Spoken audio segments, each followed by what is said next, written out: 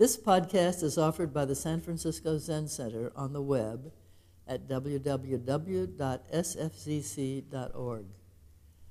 Our public programs are made possible by donations from people like you. Good morning, everyone. Welcome to those of you in the room, and welcome to everyone out in Zoom land. I can't see you, but I can feel you.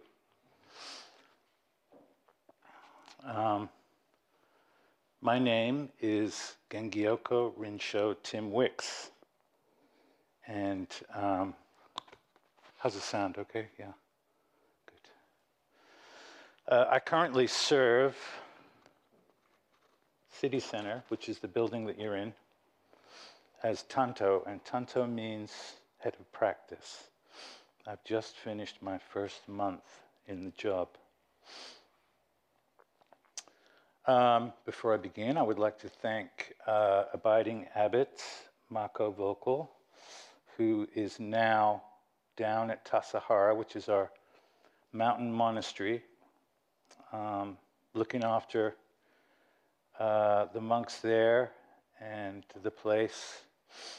I'd like to thank Central Abbot David Zimmerman and Ryushin Paul Halaroshi, who's leading the practice period that we're sort of on the final stretch of. We're going to start our final sesshin, which is a period of intense meditation for a week, next weekend.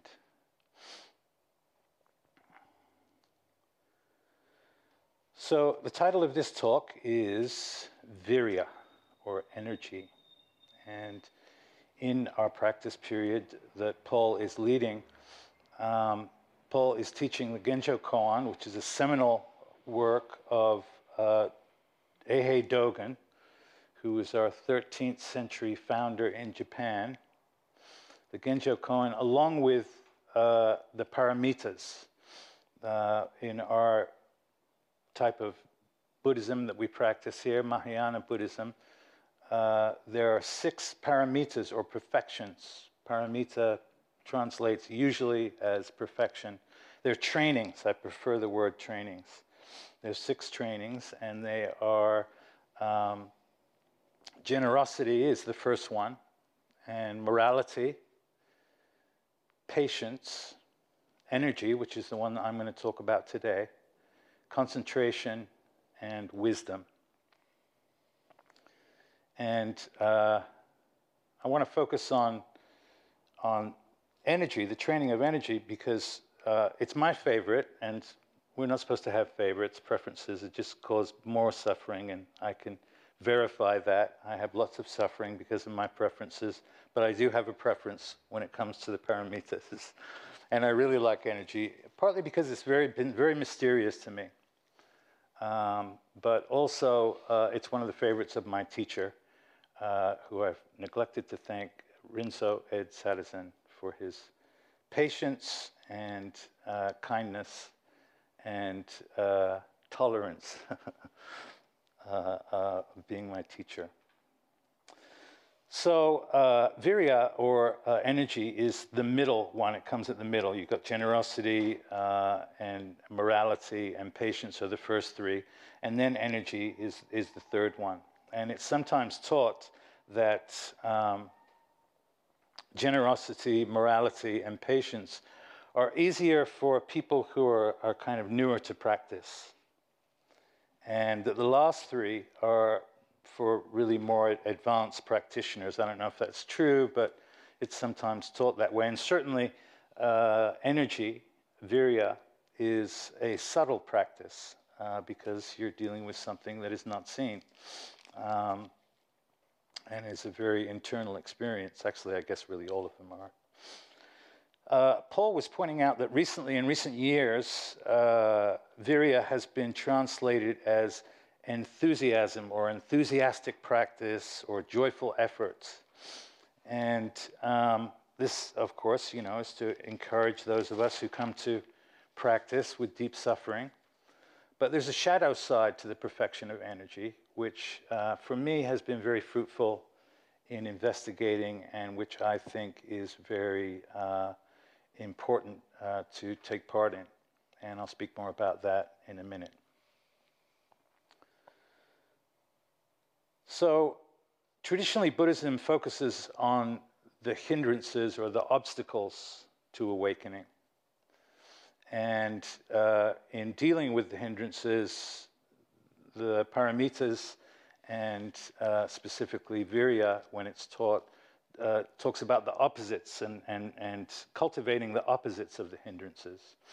And Shantideva, who's the 8th century Indian monk, most known for his work called The Way of the Bodhisattva, writes in the book that we think he wrote afterwards, after the Way of the Bodhisattva, the Bodhicariyavatara.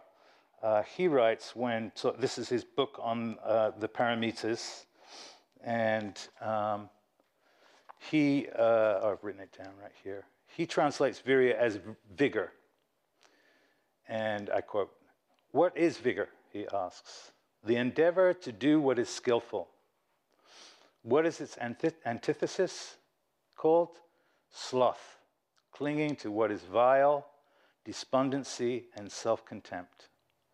Sloth comes from idleness, sleep, the longing to rely on others, and apathy for the suffering of the world. So here, Shantideva ties the perfection of energy into skillful means, which is what we as Buddhists are always doing, because that's the way that the Bodhisattva lives in the world, meeting the conditions of life in a skillful way, hopefully. And this is the reason for the paramitas in the first place. These are trainings in how to end suffering for the self and for others. And Shantideva provides dramatic direction for how to counter these hindrances in developing skillful means of vigor when he says, "The capacity for desire, perseverance, delight, and letting go leads to the fulfillment of the needs of living beings.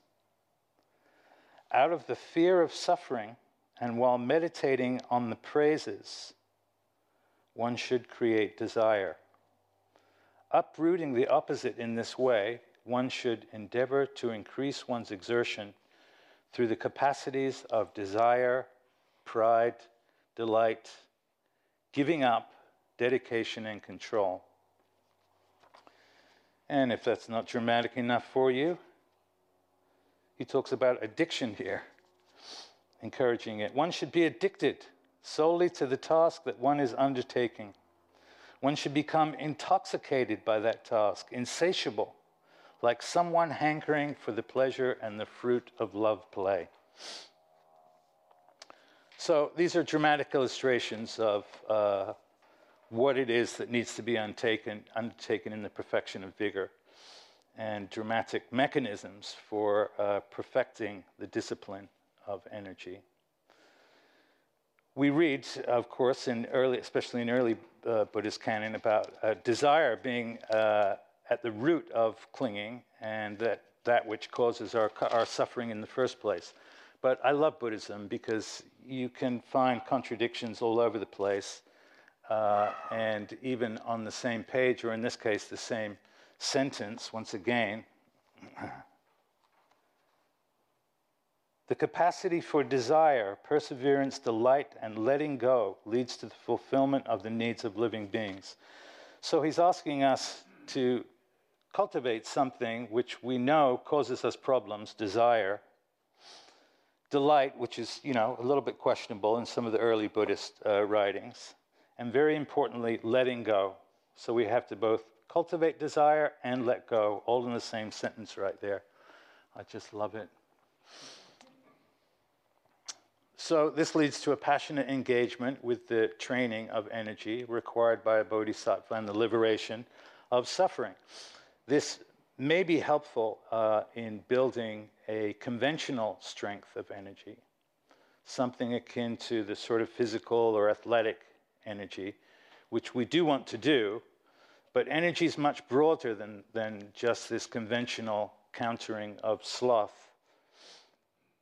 And Shantideva gets close to this when he mentions despondency and self-contempt, which in our psychological age we know more about as depression and low self-esteem, something that I find so many people come to Zen practice as a main source of their suffering. And these, of course, are internal energies themselves, which have a massive effect on our external actions.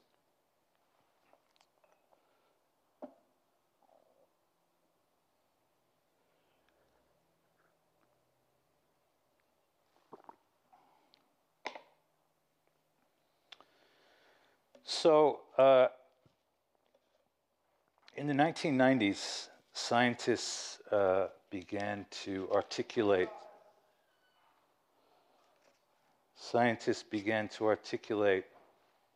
something that they were beginning to call dark energy.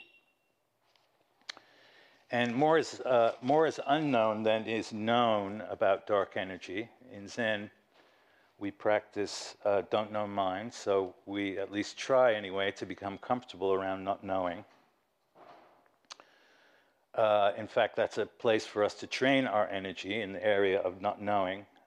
Normally, not knowing can feel unsteady. We want to know. We think that knowing provides stability because everything changes. Because we understand that everything changes, there really is no real stability. And so we try to develop a curiosity around not knowing to meet the world as it arrives at us. Even though we don't know much about dark energy, we know that it is an activation of what was once just referred to as space. I used to think of outer space, where spaceships were, as this sort of dead place that was probably kind of cold. But what the theory of dark energy, in what little we know about it anyway, gets across to me, is that it's an activation of that previously sort of dormant, vast space, and that it's actually energy. And so space was once very mysterious, now has got this very interesting energy about it.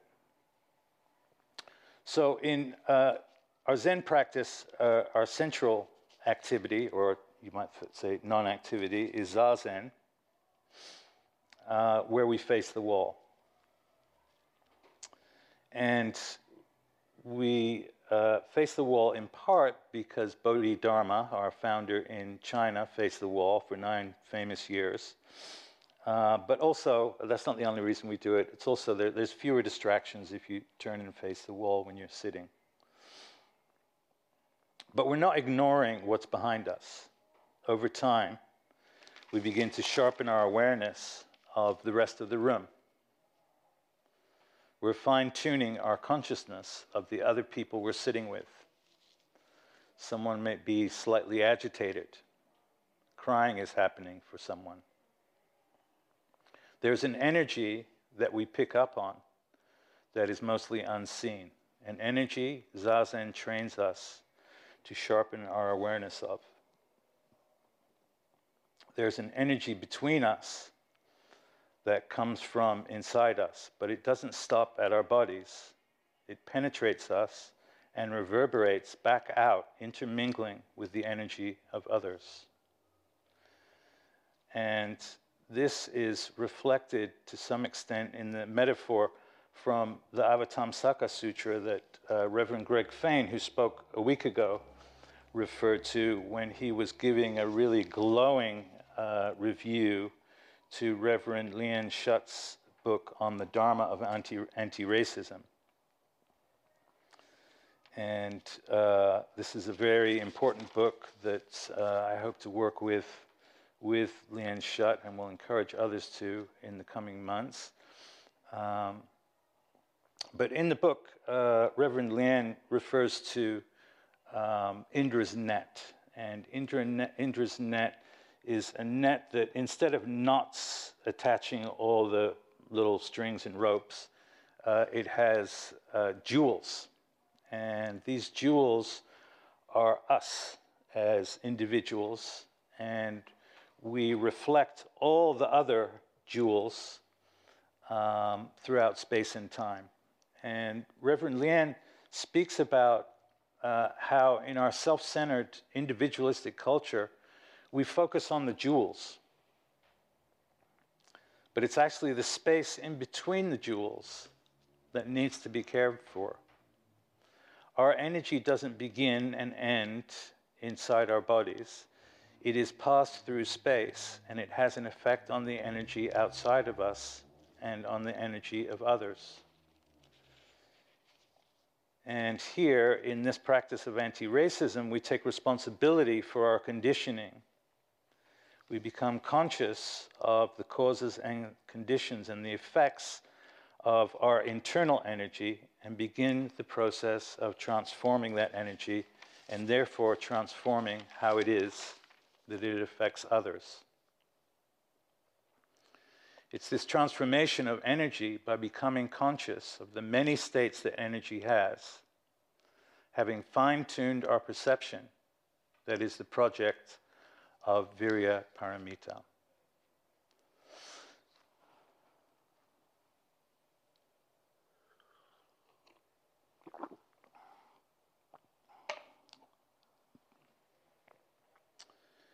And a very important tool in this fine-tuning is called bodhicitta. Bodhicitta simply means the thought of enlightenment. And with the thought of enlightenment, just cultivating the possibility of enlightenment, comes faith and trust. In our lives today, we're conscious of many of the mistakes that have been made in the past. We're aware of slavery and our connection to it, the atrocities of war, just to name two. We observe violence of all kinds on a daily basis. We're only too aware of what Buddhism tells us, that everything changes. And this can, like I've mentioned already, lend us a sense of instability. Bodhicitta provides courage within that instability. And the trust and faith that come from bodhicitta are grounded in courage.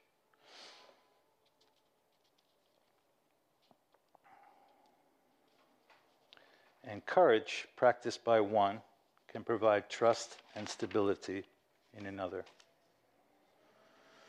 Finally, with bodhicitta, we understand this thought of enlightenment, that we are connected to all things throughout space and time. So my first practice was with a Vipassana teacher who was trained in Theravadan Buddhism. And Theravadan means the way of the elders. And it's thought, especially by Theravadins, to be the original Buddhism. Some historians have argued and tried to prove that actually Mahayana Buddhism was the first Buddhism, but I'm not going to get into all of this right now. That'll be something for another day. And when I was studying with this teacher, Theravadins, I heard, said that enlightenment was for sentient beings. And we asked my teacher, well, how small do you go? Because there's some microorganisms that you could sort of argue maybe are sentient, if you watch them being sentient in the world. How small do you go? And he asked one of his teachers, who said that sentient beings for Theravadins are determined by an organism that has a mother and a face. So there's self-dividing organisms that don't have mothers, so they're not included. There's organisms that I don't remember seeing. I'm sure I would have remembered them because they sound fascinating, who are so small they don't have faces. Anyway, this seemed very arbitrary to me, but at least was an attempt to define who is sentient and who is not sentient. But it was about the time that I was coming here to city center and didn't really like all the bowing and stuff and all the robes and bells. But I became committed to Mahayana Buddhism because it includes everything in awakening. You don't have to have a mother. You don't even have to have a face. You're included in awakening. And it's not just other beings. It's all phenomena throughout space and time, which includes rocks and air and space.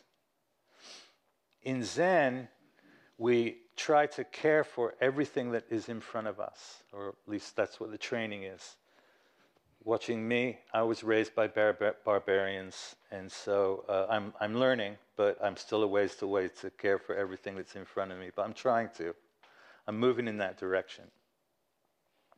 We bow to our cushions, and we try to handle everything carefully, because we're reminding ourselves that we're connected to all things. My energy does not end inside my body. When I've picked up something and it's moving through space, the energy passes between us. We know now that everything is moving through space and time. Scientifically, we know this. Even rocks are made of atoms, and atoms are made of neutrons, protons, electrons, energy in physics. Energy is the essential element of all things, including, it appears, dark energy itself. Form and matter are energy. Energy is, as movement, is what constitutes all things. Modern physics has recognized nuclear energy, gravitational energy, chemical energy, static energy, elastic energy, just to name a few. The universe itself started from a sudden expansion of energy in the Big Bang. Buddhism posits that all things inter-are. Nothing is fully independent from anything else. That energy surges through all phenomena, giving rise to things, bringing them into existence. They come into being and are transformed into something else. So I want to end with